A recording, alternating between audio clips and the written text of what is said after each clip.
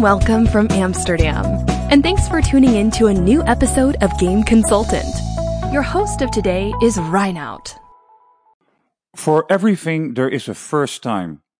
Also, in this episode, a guest that is actually asking me to hit him. Hit me. Yeah, okay. Hold on. Virtual hit class. Welcome to Game Consultant. It is episode number 23. It's May the 3rd. Full episode today because, first of all, I had a quick interview with Jacob, tomatoes, of Nordic Game. And Nordic Game is going online, guys, and May 27 to 29, it's streaming. Lots of people that they're opening with some people from Malmö, being on stage, game developers on stage, social distance, so everything's safe and secure.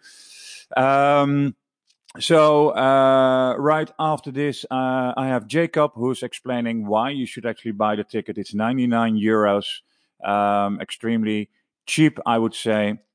They have the full package, and then there is a Nordic the end of the year. But hey, let's focus on May 27th to 29th, and link is in my blog or description, so you can click on it, register, and be part of this nice community called the Nordic Game. Obviously, we're going to talk to Kate Edwards because she's the special guest of today. And what can you say about Kate? Well, we're talking about her passion of the Global Game Jam, but also she's actually talking about how GameWorkers Unite are working. Some concerns she has about how people management actually are dealing with certain situations that make their co-workers feel unhappy. So, really a fun interview. Next to that, very interesting also is that Joachim actually came up with 10 reasons why an investor will say no. One of the key things is that, I see that going around. Lots of people say I have a list of 300-400, a gazillion investors, and then they're mailing them, all of them, and you either end up in the spam or they don't respond because they got many emails like that. So one advice he's already giving, hey, find someone that actually has gotten an investment of that investor and let him make the intro. He has more like that. And so Joachim of Elite Game Developers. Full program. Love it. Let's do this.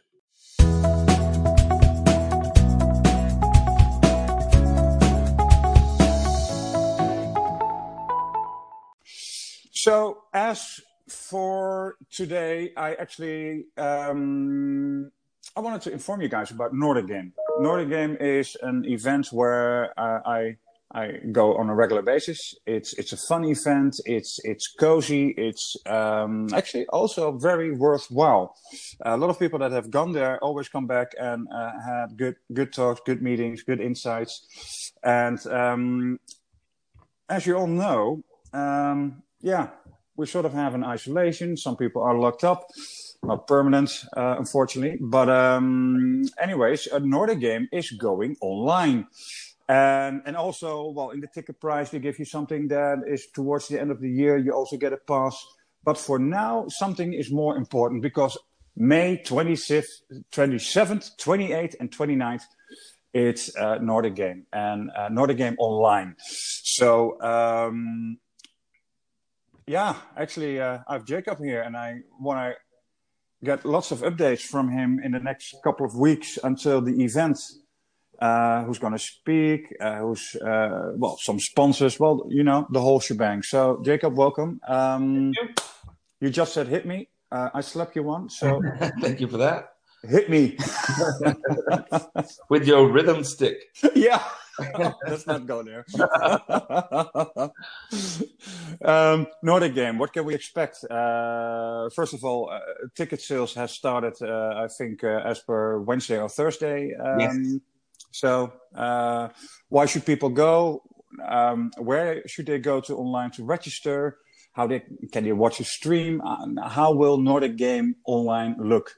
Well, thank you for that question. It's something that we've been working, and we're still working on, basically, because damn, that's some transformation when you want to do a online conference as we do, but we also want to. We have postponed our physical event to November, and we want to make people aware, and we also want them to be part of both if they can. So it's quite a puzzle. But for the online version of Nordic Game in, as you said, 27th to 29th of May, we have just announced our online pass for only €99. Which I think is a really, really great price. And there's even some nice extra discount in there. I'm going to explain in a while.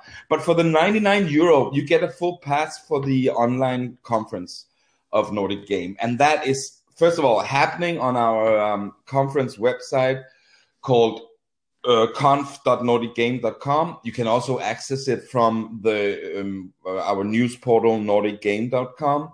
Yep. So you don't have to write conf in the beginning, which can be a hassle for some.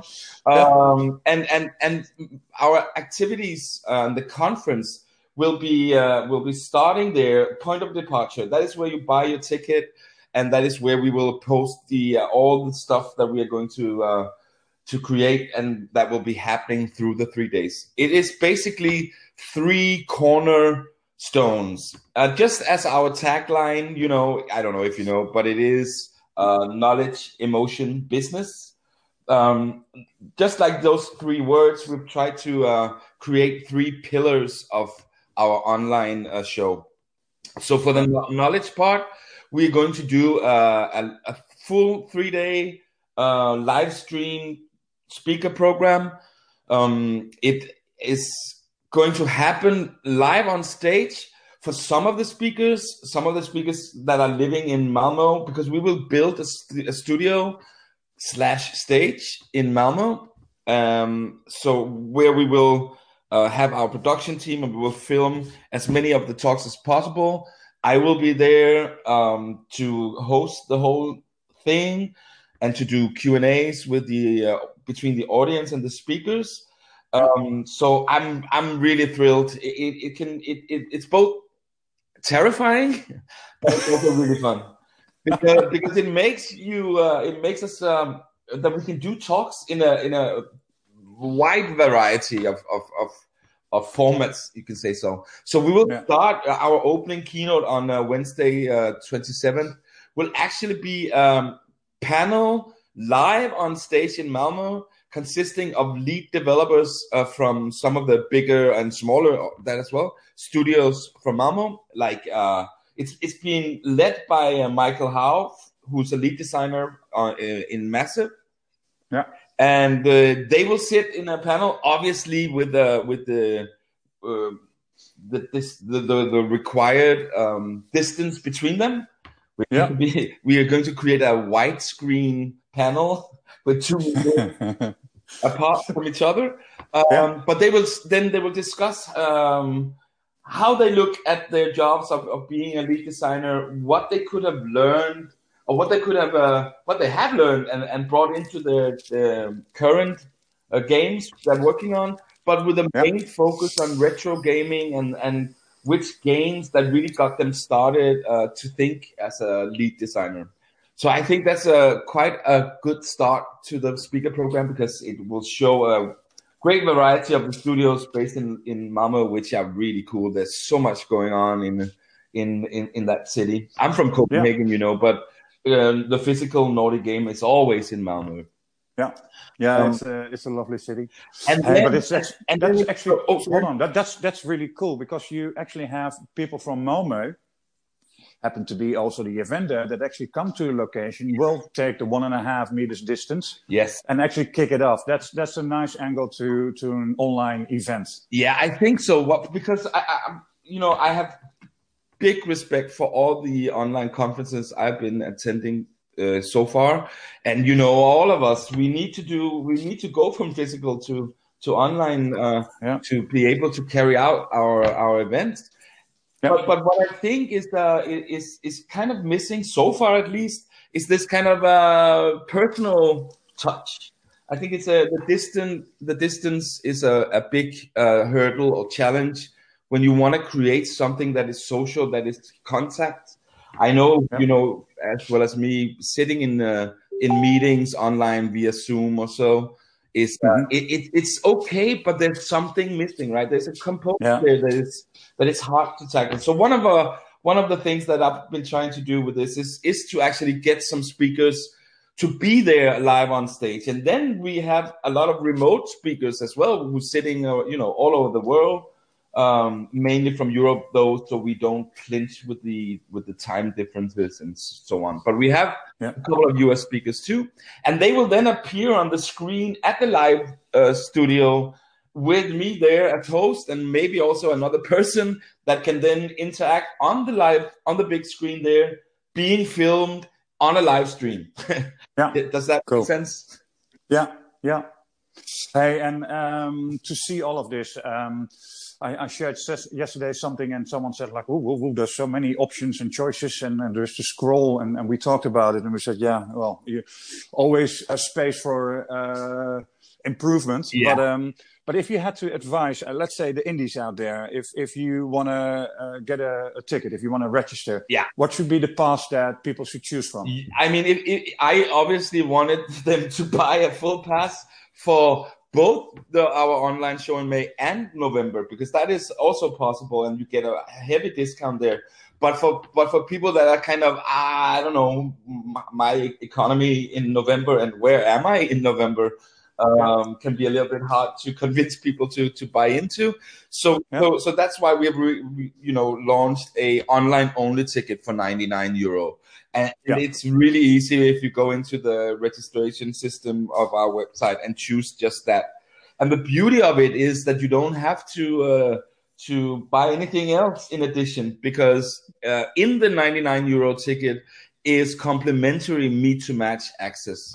Normally that has a separate price tag, because it's a big system and it's a matchmaking system, so that if you are new to the business, or you don't know who to talk to, or who it is that could be interesting for you to have meeting with, there's a matchmaking component in that system that is guiding you. Say that you're looking for, I don't know, a service provider for your game, or a certain aspect that you want more knowledge about, or whatever it can be. Then the people, actually real people in the Meet to Match system, who will say, well, then you should talk to this and this and this person that's also registered in our Meet to Match system. So normally this is an extra price tag on it. When you come to Malmö, we have a big Meet to Match system there. But now when it's online, it's all free. All you have to do is, when you register, is say, yes, I want to be part of the Meet to Match system, and boom, then you will have unlimited access to all the other people in there and can start doing your meetings immediately. Another great thing about the online format is, obviously, compared to the physical format, is that you're not restricted by the opening hours of the physical conference. So if you want to do you want to burn the midnight oil with a meeting with someone in the US or whatever, it's perfectly fine to do that as well. Perfect. And you want to hear about the last pillar? Because now I told you about the live stream and the match, right? But the last thing, that is what I'm really excited about as well. It's it goes with the tagline of ours, which is emotion. And emotion means a lot of things, but in this context, it's about what kind of social activities can you expect. I mean, normally at a physical Nordic game, we have a lot of stuff that is supposed to get people better together, to meet each other, to meet new friends, to meet new business contacts. So we create a lot of social activities. And for this online version, we are trying to do just that by creating a server on Discord, a dedicated NG20 server. And there you will have access to a plethora of really, really fun stuff, if we can pull it off. And the reason for me being a little bit vague on it is that we are still working on so many components. And I don't want to reveal it too much now, because if one of them drops by the side, then I can be accused of not filling up my promises, but fulfilling my promise. But I can just say that it's going to be a fun and different experience compared to a normal physical event.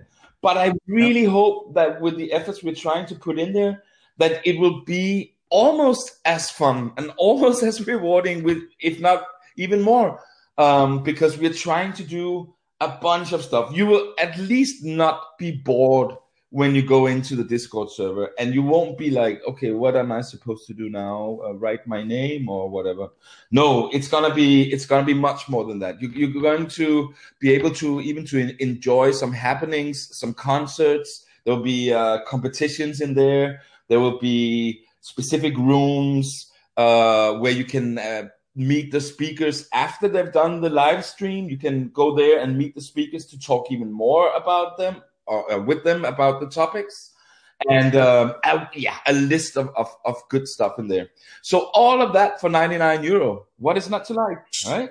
Yeah, I agree. I love it. This is for the Sunday. So people who are listening now hear it in the Sunday episode. So on Wednesday, I'm going to contact you again and see if there are any updates, and we keep that going until May the 27th, because everyone should actually be online during Nordic Game. That's so awesome that you're doing that, Renaud. I would love to come back and tell more. Cool. So I guess you all know what you should do if you love gaming and you like to be part of Nordic. Go register. Link is in the bio. Otherwise, just go to nordicgame.com. Next is the item of Joachim. As said, he has some very good tips about how to approach an investor. Joachim.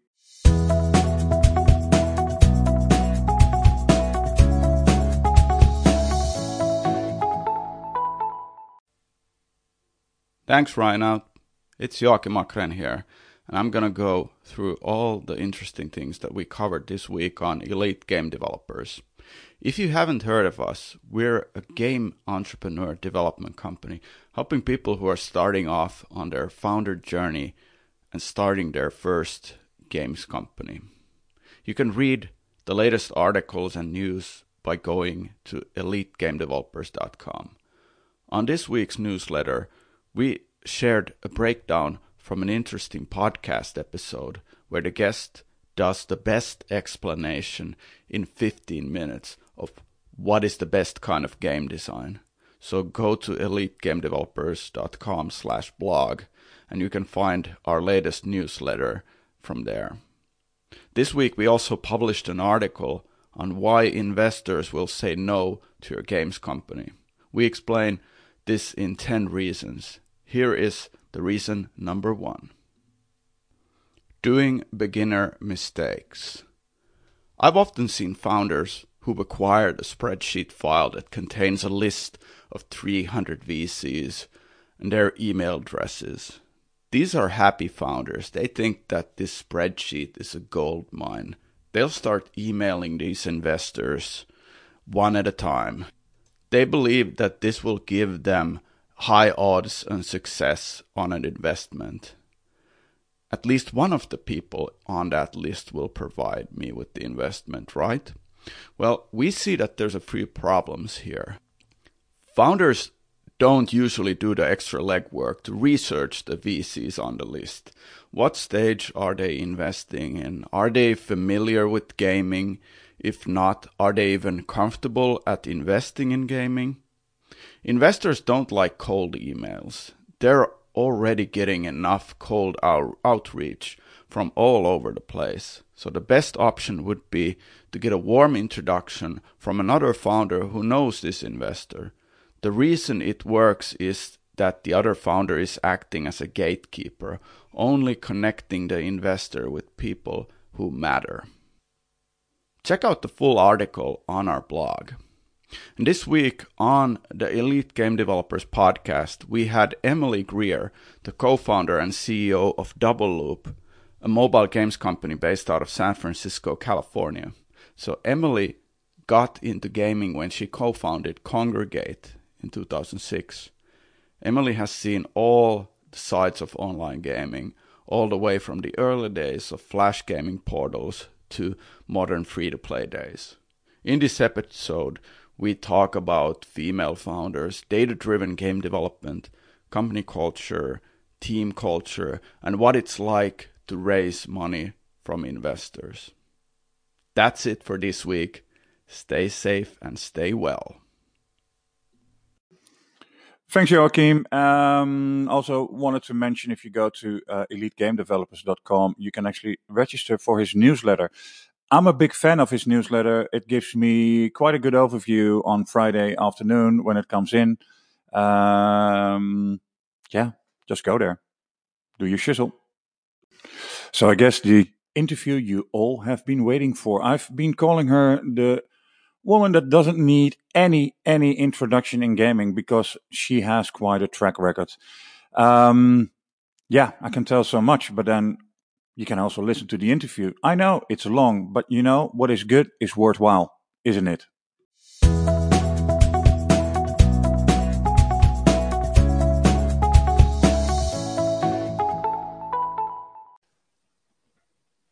So today I'm talking to Kate Edwards, and I just discussed with her how I would announce her. Well, first of all, we agreed Executive Director of the Global Game Jam, but she's so much more. So if I would actually walk in the street and I walk directly into you, Kate, and I would say, "Hey, Kate, what are you doing?"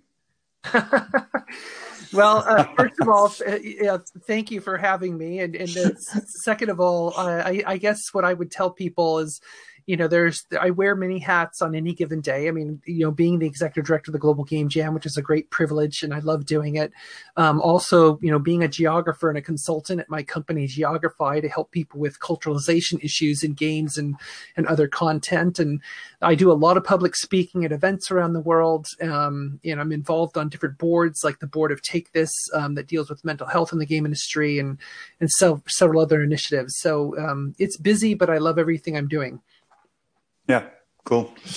Hey, and I said, well, we're going to talk about everything you would like to talk about. And the only thing I said is like, hey, you travel a lot. Obviously, it's a much less right now, but hopefully in the second part of the year, you travel all around the world. And if we would focus right now on Europe and on the US, do you see a lot of difference in culture in gaming?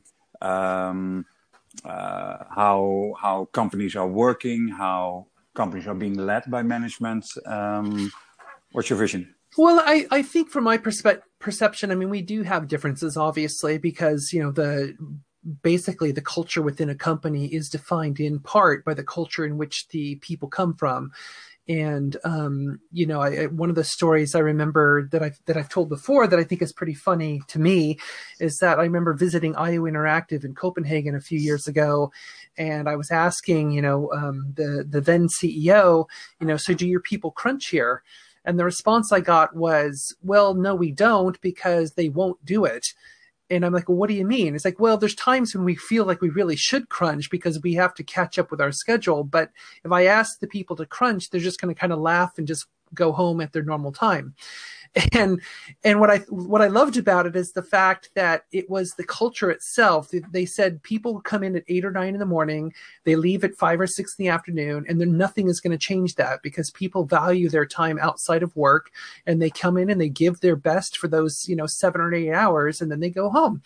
And so basically the culture itself of the people who are doing the work dictated to the company what the hours have to be. And ultimately that's the way it should be. Whereas in the US, you often get the opposite, where it's the company kind of dictating to the worker, this is how many hours you're going to work. You're going to work 12 or 16 hours a day because we need you to work on this project. So rather than adjusting the production schedule, they actually try to enforce an unrealistic work schedule. And so in some cultures like East Asia, that's expected.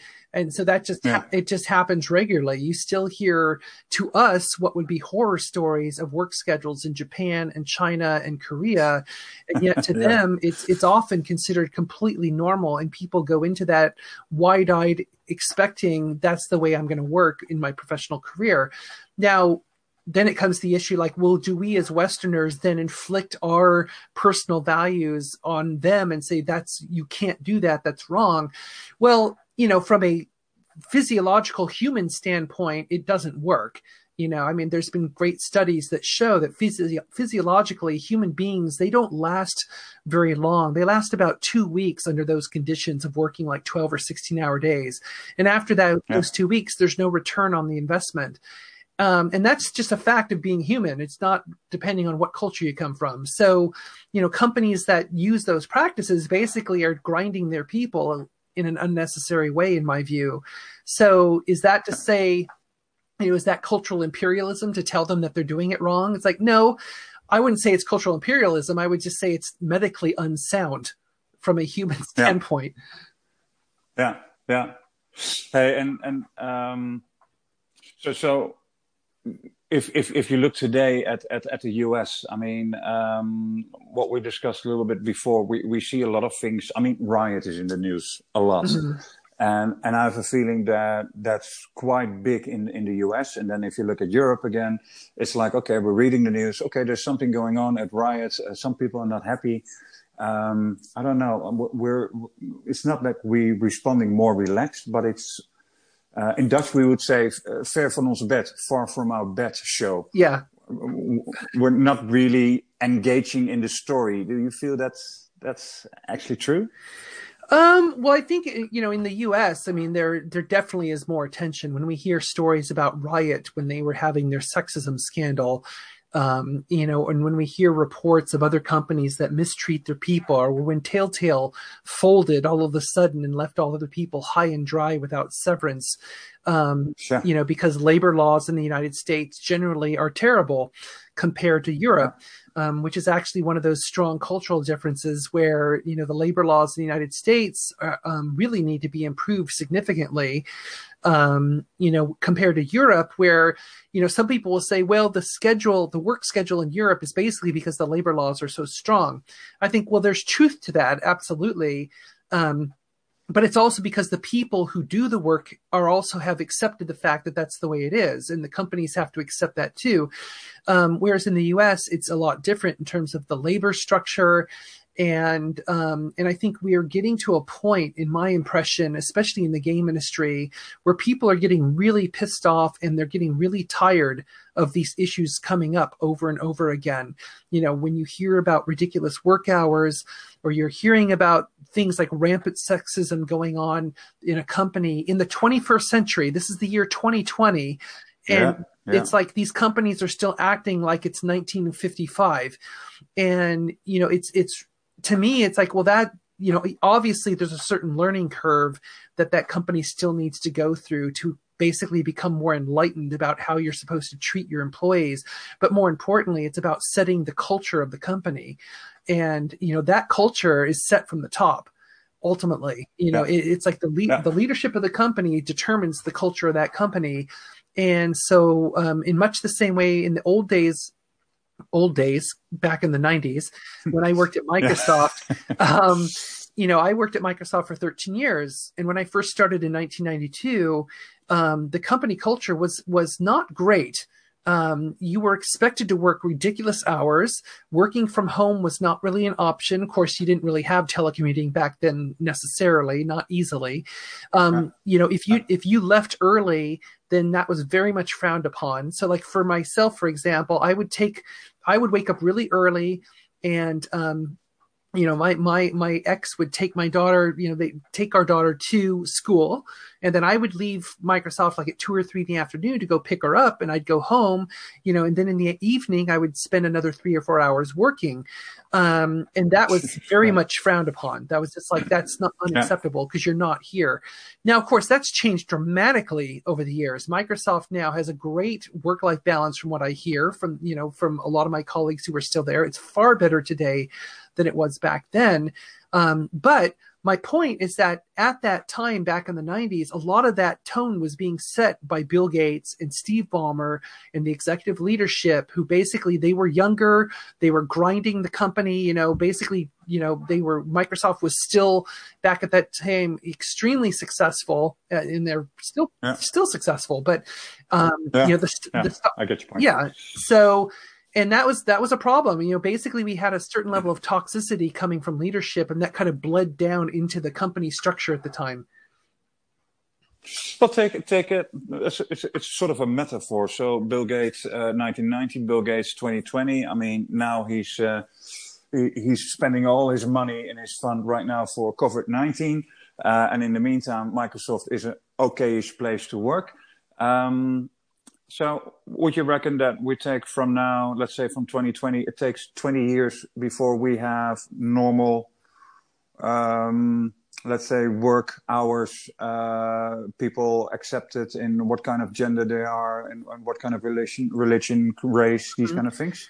It's going to take 20 years? I sure hope not. But then again, I tend, because I deal with culture and geopolitics for a living, I tend to be quite a cynic about human behavior. So I always want to think the best of people. But then again, I look across the centuries of human history, and generally my conclusion is that we really are not very good at learning from our own mistakes. We really are bad at that. But even with the current pandemic we're in, we have had pandemics before on this planet, and we still haven't learned about being prepared for them. But yeah, I hope that we will learn sooner. That we'll get through this faster than 20 years from now. I do think. How can we? Well, I think. How can we I do think that? part of it, frankly, is that, what I'm seeing is that with the younger generation that's up and coming right now into the game industry and the tech sector, I know people like to complain about millennials and make all these jokes and memes and stuff. But honestly, what I've seen with the younger age group today, like people in their 20s, people in their 30s, is that there's a greater demand for a sense of social justice in the way the companies treat their people. And I say social justice in a good way. I mean, people want to be treated well. They want to be respected for their work. They want to be paid fairly. They don't want to have gender wage gaps. They want to work hours that are reasonable, that give them a good balance between their life and their work. And I think there's a greater expectation coming from the younger people today in general that this is something that they want. And I really think to a certain degree that change is going to come faster when we have people who are younger and who are looking for jobs, when they actually are more vocal to the companies about what their expectations are.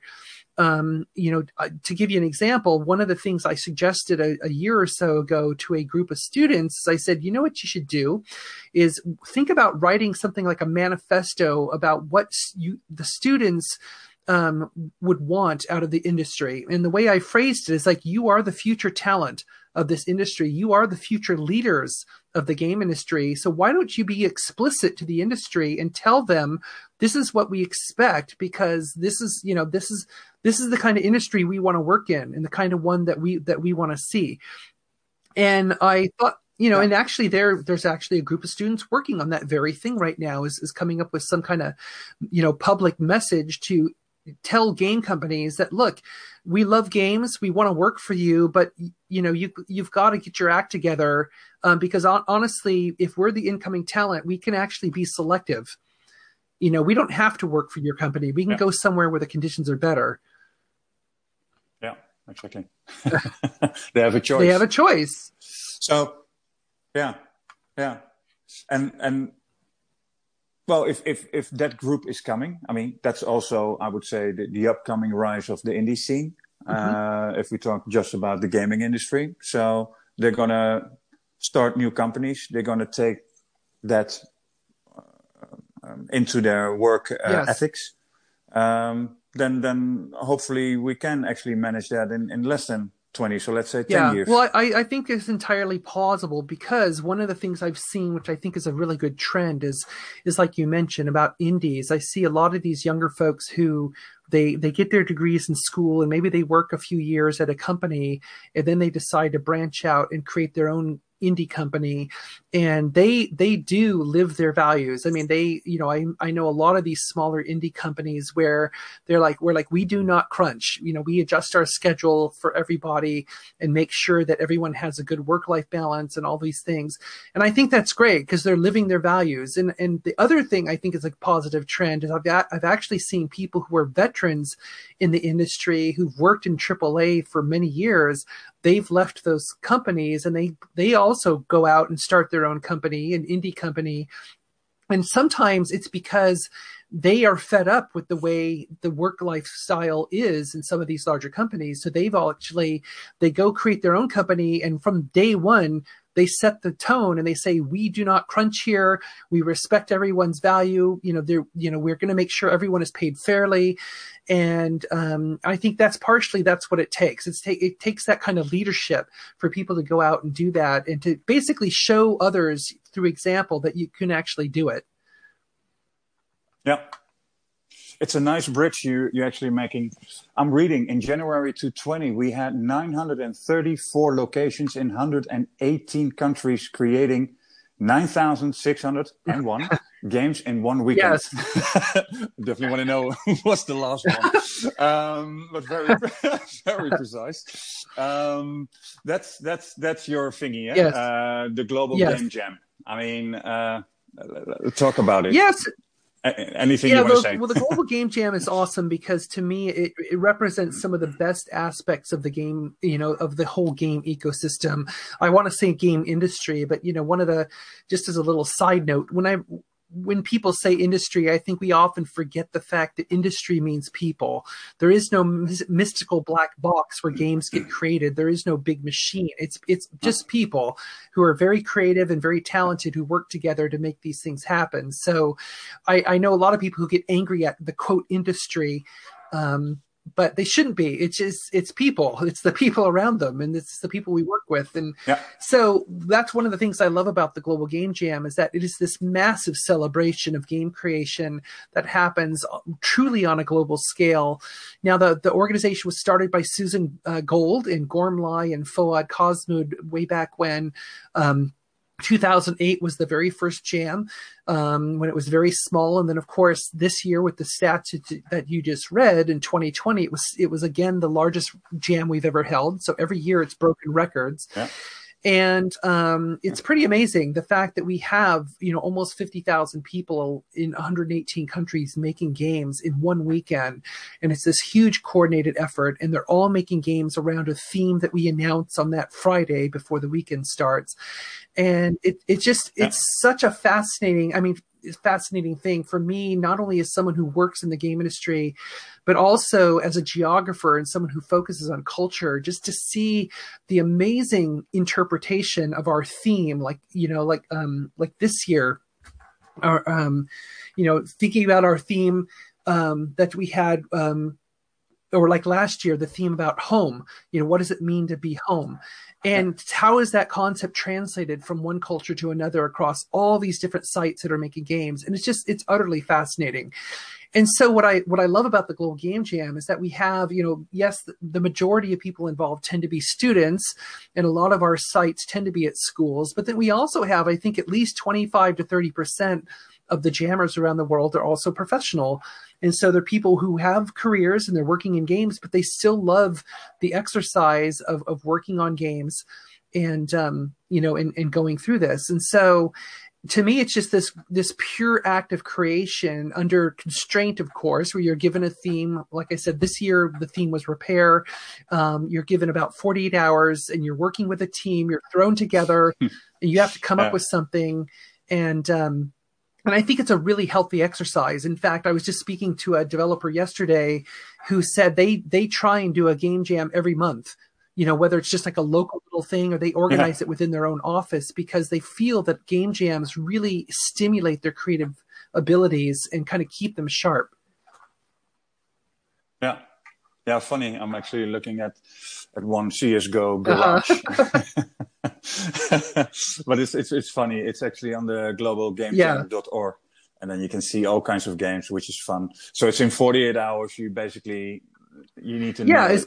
as best as you can. And I mean, Yeah. I've had the privilege over the last many years, even when I was running the International Game Developers Association, I often did a keynote lecture at a game jam site somewhere in the world. So it's like, this year I was in Haifa in Israel during the Global Game Jam. That was a fantastic experience. And we visited jammers in Tel Aviv and elsewhere. And it was just a very cool experience to see how it's done in different cultures. Yeah. Hey, and then dropping to the IGDA. Yeah. You've done that for 10 Well, no, years. I did it for 5.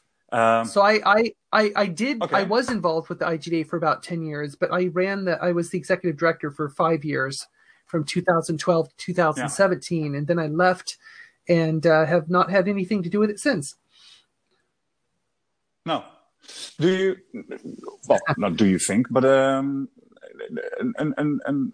organization like that. I mean, is it standing close to the industry? Do you think, or is it too far away from daily operations, daily activities of people? Yeah, I mean, it's interesting. I mean, there's a lot I could say that I don't want to go off on a sidetrack about that particular organization. I mean, one thing I would say is that I think, at a fundamental level, I think it is important for game developers to have some kind of community to which they belong. It's very important. And I think one of the strengths that I saw when I was running the IGDA was the local chapters around the world. Now some of those chapters are, some of them drifted away from the IGDA and did other things. But the point is that a lot of developers in different cities around the world in different locales had some kind of community they could go to and be a part of. And I really feel strongly that is such an important thing, that every developer should have a community. Like here in Seattle, we've got this fantastic group called Seattle Indies. And they are really the nexus for the indie community in Seattle, and they run great events. And when I've gone to their meetings, which haven't been a lot lately because I'm not here, but it's always super cooperative. It's really collaborative. I really love the tone of the community, and I see that replicated in a lot of places around the world. And so to me, is there a need for a big overarching organization? I think that need is kind of past. I mean, back in the 90s when organizations like that were created, I think there was a need at the time, but now there are so many different options for community. You've got all these different social media sites and Facebook and LinkedIn and Discord channels and Slack channels and all this other stuff. So I think the community now is basically out there and it's connected. Whereas before, that connectivity really wasn't there because that was all, basically a lot of pre-internet stuff. It was basically social media. And so we needed a central site like that. But now I think developers are very good at connecting themselves with each other. But like I said, that being stated, I still think it's important that there are local communities where people can actually meet up face to face when there are no pandemics and collaborate with each other. Yeah. So, to that sense, maybe not that organization, but do you think we need a sort of a union? Because the other day I was reading something on LinkedIn. Someone was asking a question. I have to, actually make over time. Is that normal? Do I have to accept it? Where can I get advice? In other branches, you actually have a union. A lot of times people talk very negative about it, but in fact, it's there. It's an institute or an organization that is there to assist people in a particular branch. Do we need that as gaming? My personal feeling, and I've been very public and open about it, is my feeling is yes. And the reason is because one of the key things I noticed when I ran the IGDA and since I left 3 years ago, because I still interact with thousands of developers around the world, one of the biggest complaints I hear is this feeling of helplessness and feeling like they have no leverage to react to the way management might be treating them, whether it's work hours or wage issues or something else, or it could be sexism issues that are rampant in their company or something. And to me, there needs to be some kind of mechanism to which developers can go and get help outside their company. Because frankly, a lot of times I hear a lot of horror stories about people going to HR and not being helped. And I say that knowing a lot of HR people, and I think they're fantastic people who mean well. But we also have to remember that for the most part, a lot of HR departments and companies are there to protect the company as well as the employee. So in some ways, sometimes their attention is divided. They want the welfare of the employees to be good because they want that to help the company. But then also, if there's some kind of incident, that department also has to also help protect the company because of the potential legal issues. So I think there needs to be an external arbiter, some kind of external body to which developers can go, but that external body needs to have leverage. And to me, that word leverage is the key word, because that's really what developers have been seeking. And now, to me, leverage takes many different forms. I mean, for a lot of industries, a union is leverage for the workers. And I think it makes sense in a lot of situations in the game industry to have a union, especially in the United States, where our labor laws are weak. In Europe and in other places where the labor laws might be a lot stronger and might be more pro-worker, you may or may not need a union. I'm not saying it's not a good idea, because obviously there's tons of unions in Europe, despite good labor laws. So I think it depends on the individual locale, because the labor laws do shift from place to place. But other forms of leverage might be necessary too. So I think unions are a good form of leverage that people in the industry need to look at seriously.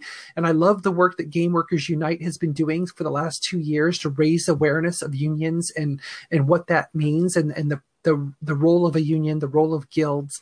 The other form of leverage I think can also be useful is like a legal defense fund, which is something I've been working on for game developers, which is essentially, having some kind of resource where developers can go and get help and get legal advice for an issue that may have happened in their company, so they can, actually have somewhere to go that specifically is trained to deal with issues in the game industry.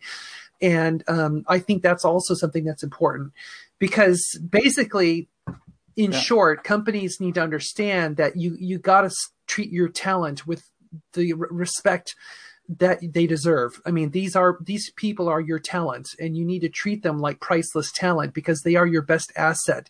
Your IP is not your best asset. It's your people. And so when companies forget that, then I think there needs to be a mechanism in place to help the workers reinforce that with management. Is that, well, then obviously that comes down to local communities again. It does. You can't do that because the law is so much different. I mean, in the US, it's from one paycheck to another, and your last paycheck could literally be your last. In Holland, for example, well, you still have 2 months, and for what case you get a package or whatever. Yeah. Well, exactly, because, a lot of people, I mean, especially my friends outside of Europe, they don't know that in the United States, and it's very prevalent in the tech sector, which is not unionized, you have something called at-will employment. And what at-will employment means is that literally at will, the company at any time, for no reason at all, can just show up in your office and say, okay, you're done today. You can go home now. And it's like, what? Yeah. And you're like, what? It's like, we don't need you anymore. And they didn't have to give you any warning. Now, by standard, a lot of contracts do build in a 2-week warning, because it tends to be a standard thing here in the US. But technically, with at-will employment, you don't have to give any warning at all. And now, of course, companies will say, well, hey, it works both ways. So at any time you can leave. So that's good, right? It's like, yeah, well, how many times has that been to the employee's advantage, where they show up at work one day and say, you know what, I'm tired of working here. I think I'll leave. That it really doesn't happen both ways. Actually, you serve out your contract because any new employer is asking, how's your contract looking? Well, I have 2 months notice. Okay, so then the earliest you can start, well, that's that date. Okay, then you start that date, you hand in your notice, and you do your work, and you do your handoff, and then you go.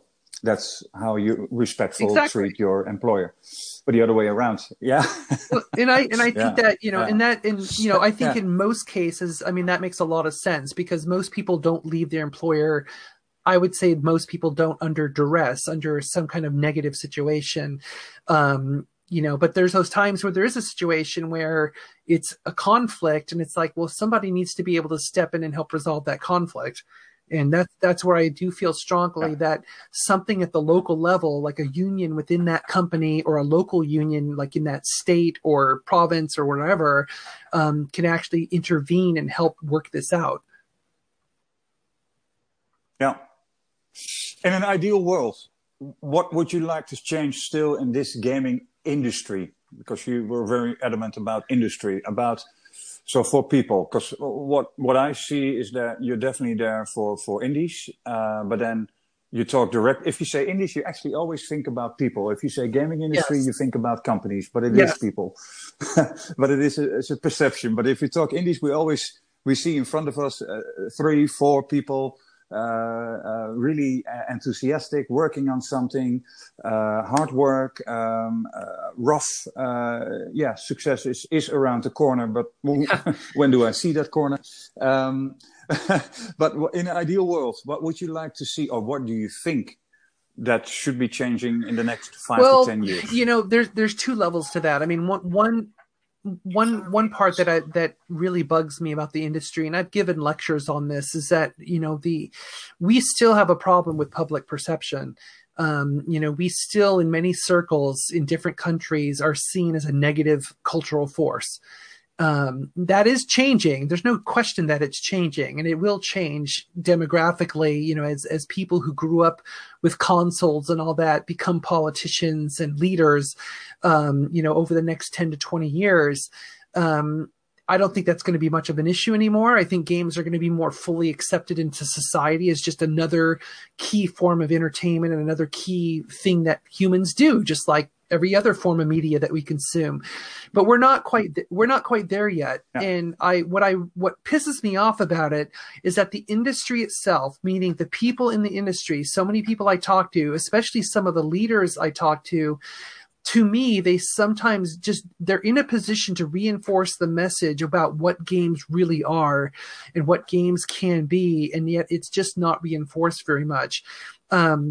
Because like when I've given lectures on this topic, one of the things I make a strong point of showing the developers in the room is I show them this list of all these forms of communication that have existed throughout human history, like, art and cave painting and language and all these other things, talking about radio and television and so on and so on. And I put video games at the end of the list. And I say, right now, we are the current evolution of human narrative. We are the ones who are shaping how stories and ideas get communicated from one generation to another. All these other form of media still exist, and they are still used for that same thing. But we are at the forefront of redefining the combination of technology and narrative and basically the conveyance of ideas from one generation to another. And that's exciting. That to me is super cool. That is what makes us art. That is what makes us part of culture. And I get really excited about that. And yet I still meet so many people who it's just a business. Hey, we're shoving out these games. We're making a lot of money. We're optimizing the, ROI and blah, blah, blah, blah. It's like, yeah, that's all nice. But it's like, but to me, you kind of lose sight of what you're actually doing on a daily basis, which is you're essentially really reshaping culture in a big way. And to me, I take that really seriously. That's why I love what I do. And that's why I love being in this industry. And I wish more people would kind of adopt that mindset, because to me, that puts more responsibility on our shoulders as people working in the industry to be a representative. So when I talk about, how we promote games out there into the world and society, I'm not talking about promoting a game. I'm not talking about promoting the next Assassin's Creed or Halo or Call of Duty or any of that. I'm talking about promoting games as a positive cultural force.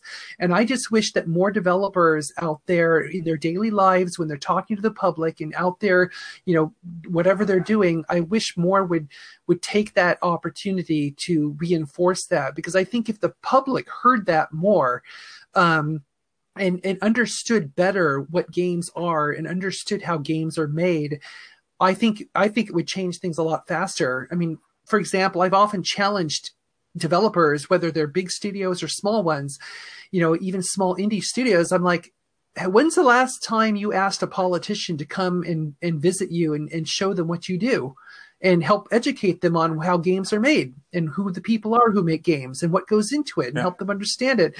And I've heard countless stories of people who, when they did that, the politician who may have been even anti-game before that, they walk out of that situation saying, wow, I had no idea. This is like a real serious tech job. And these are really cool people who have good jobs and they pay their taxes and I like them. Yeah. No, I agree. We've worked with several governments, and the perception is always, well, definitely in the US, when there is a shooting, it's always down to gaming. But they for example, in Germany, and Finland, they're very close. The governments are really close with the game community. What is striking me, you use the word art. An art of game development, but do you see game development as art? I really do, because to me, art is self-expression. So in any form of media that's out there, whether it's painting or writing or filmmaking or whatever you want to select as a form of medium, all of it comes down to self-expression. And that to me is art. And games have gotten to the point where the tools have been democratized and it's very easy to download, the free version of Unity or Unreal or all these other tools and learn how to make games. Most of the knowledge is up on YouTube or elsewhere. I've met so many people around the world, including in emerging markets all over the place, who are self-taught and they make amazing games because they just decided that games are the medium that I want to use for self-expression. And so now that we're at that point where games have, to me, achieved the same level of accessibility, for the most part, there's still a technological barrier. If somebody doesn't have a computer, then that is a barrier. But nonetheless, even without a computer, you can still design games. I mean, you can still make board games. You can still design a game that eventually could be taken into a digital form. Yeah. Funny enough, I was talking to Yvette Wong. She has a really fun job. We talked about social interaction, of the role of algorithms and social interactions. That's actually the topic we were discussing. And then we talked about social identity. That's more from a gamer's perspective, who they are online. It's their own world. And out of that, the question popped up, for example, what Fortnite is doing right now with these live events, with music DJs, the whole thing. Microsoft, the Xbox had to be the entertainment center of the living room. That's what they said years ago. And today you can actually see a game as an entertainment platform. So on one hand you have art, but gaming is actually inviting other forms of art, like music, movies, actually to be part of the platform that they have created. How do you look at that in the future? I think there's a lot of interesting things happening on that front. I mean, one of the things that I think a lot of us realize is that part of the future of our industry is how the intersection of user-generated content intersects with the games that we're creating and the platforms that we're making. We've seen more and more signs. I mean, Fortnite is a good example where, the features that they built into Fortnite allowed a certain level of user-generated content and self-expression that is really engaging. And I think there's a kind of a happy medium that a lot of games are finding, where they kind of, they allow a platform, they allow a narrative or an experience that draws the players in, but then they give the players a certain level of agency that's not just about like running around and solving puzzles or shooting things. It's also a level of agency in the creation space, like, being able to build something like a little house or something that you want that reflects your style or, your design sense. And I think when we open up the door of the creation side a little bit and allow users that flexibility, it's really engaging for people, because ultimately, I mean, I I just firmly believe that human beings, one of the things that we are best at is we create. That's what we do. It's one of the things that really sets us apart. I mean, and especially from that self-expression standpoint, we make stuff, we build stuff, we draw stuff, we code stuff. It's what we do. And so I think when you engage people on that level, or at least give them the option, because not everybody wants to make something, but I think when you allow that, I think as more and more games do that over time, and as more and more games see, or game platforms and the games themselves see themselves as that reality. I mean, Minecraft obviously is the explicit embodiment of this, where it's like that's the whole point of Minecraft is giving you a platform for creation. And we've seen amazing things that people have done in Minecraft, kids and adults. And so to me, that's part of the reason why Minecraft has become so utterly and crazy popular, is because of that ability. And so I think we're going to be seeing more and more of that as we go along. And certainly when you look at like the emerging technologies like AR and VR, that level of engagement where you're allowing user-generated interactivity, that really is what has been driving, I think, a lot of the interest in AR and VR so far, like with the different painting tools and things of that nature, where you can go into a space and actually create stuff. And so I think that's where I think leveraging that sense of agency, I'll just keep using that word because that's really embodies what I mean. That's going to be where it's at, I think. But we also have to be really careful about how do we allow agency without having it get out of control, especially when we're also dealing with massive communities, which can be challenging to manage at times with certain levels of toxicity and all the other issues that come around with community management. Yeah. Brings me right away to the last question. What would be a message for the gaming industry that you want to give them, the people? Well, one you already said, it's how people from management can actually tell more about what they do, how they're doing it. It's a culture, it's art. But if you had to bring a message to, what would be your message, your vision that game developers should take care of, or that to me is keep easy. in mind? Take care of each other.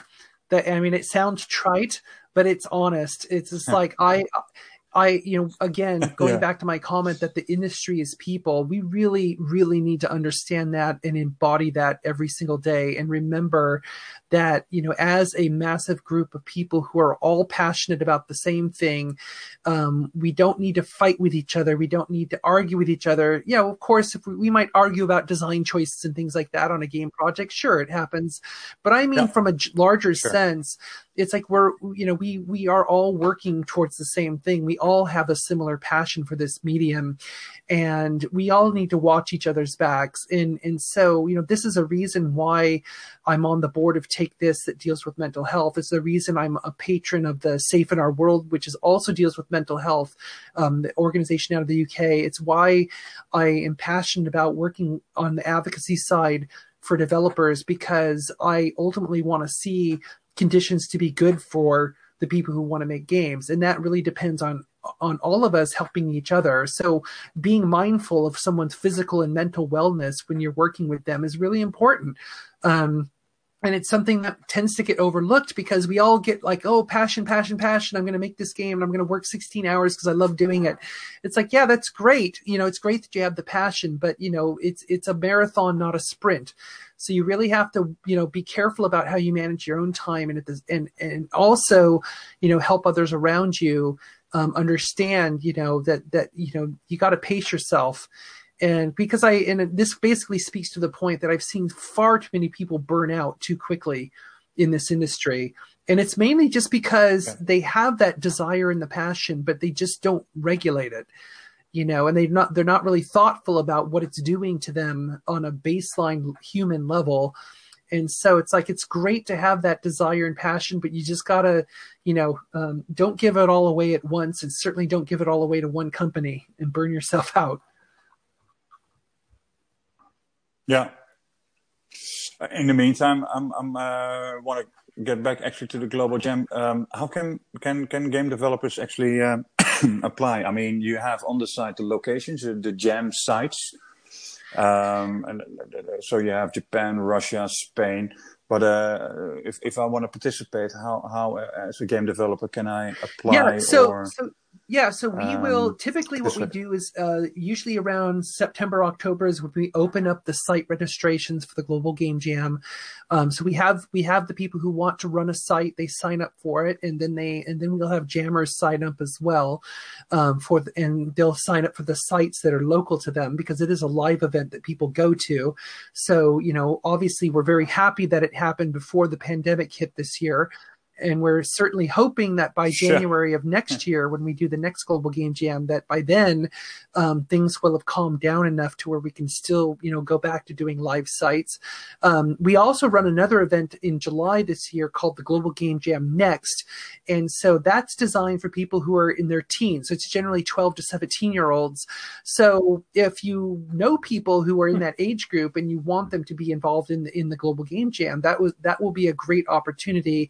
Now, that event we are doing virtually, so we're coming up with a new structure for how people can run a virtual site and still run a team of people in that age group and it'll be a 2-week stretch of learning. So we have a lot of curriculum, so it's a great opportunity for people in that age group to learn about game making, and then they're going to have a chance to do the jam and actually make a game at the same time. So that's going to be coming up in July. But we're gonna need people who, especially people who are game developers, or if they're interested in being a site organizer, if they're interested in being a mentor. Hopefully by next week, we will have. They can look for an announcement. We are going to be putting up the sign up page on the Global Game Jam Next site, which is ggjnext.org. So yeah, I would keep an eye out for that if they're interested. If you send me the links, then at least exactly. I have it already in my blog post. Great. Cool. Okay, thank you very, very, very much. This was there was a lot. I typed. I have a thing about union. I have about work ethics, the difference between US and Europe, labor laws. GameWorkers Unite, legal advice for the gaming industry. Help each other. We have the Global Jam, and then definitely the Global Jam. I call it the young age. We cover a lot of ground. I'm going to wish you, Yeah. That's great. Good. That's exactly what I wanted to do. I want to thank you for this, and I'm sure that I might actually contact you in the future again and to get some more updates on the Global Jam. Cool.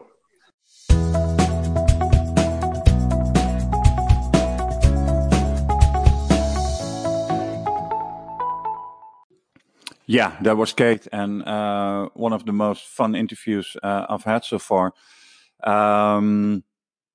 She really had a number of very good points, and I hope after you have listened to this interview that you do something with it. Reach out to everyone, as people call it today, very trendy, a shout out to everyone that is not happy. If you see something that is happening in your company that is not good, people are being harassed or not being treated well, there is something that you can do. And it's not always, it doesn't have to be the negative. It can also be positive. You can address it. You can also ask advice. I've put a link of GameWorkers Unite on the blog. You have a voice, and very important what Kate said. The people make the game industry. I'll leave it for that. This was episode 23 of Game Consultant. I want to wish you guys a wonderful week. Back on Wednesday, and ciao for now.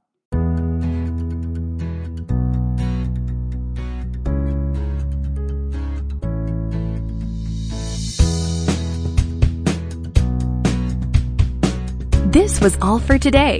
Thanks so much for listening to Game Consultant.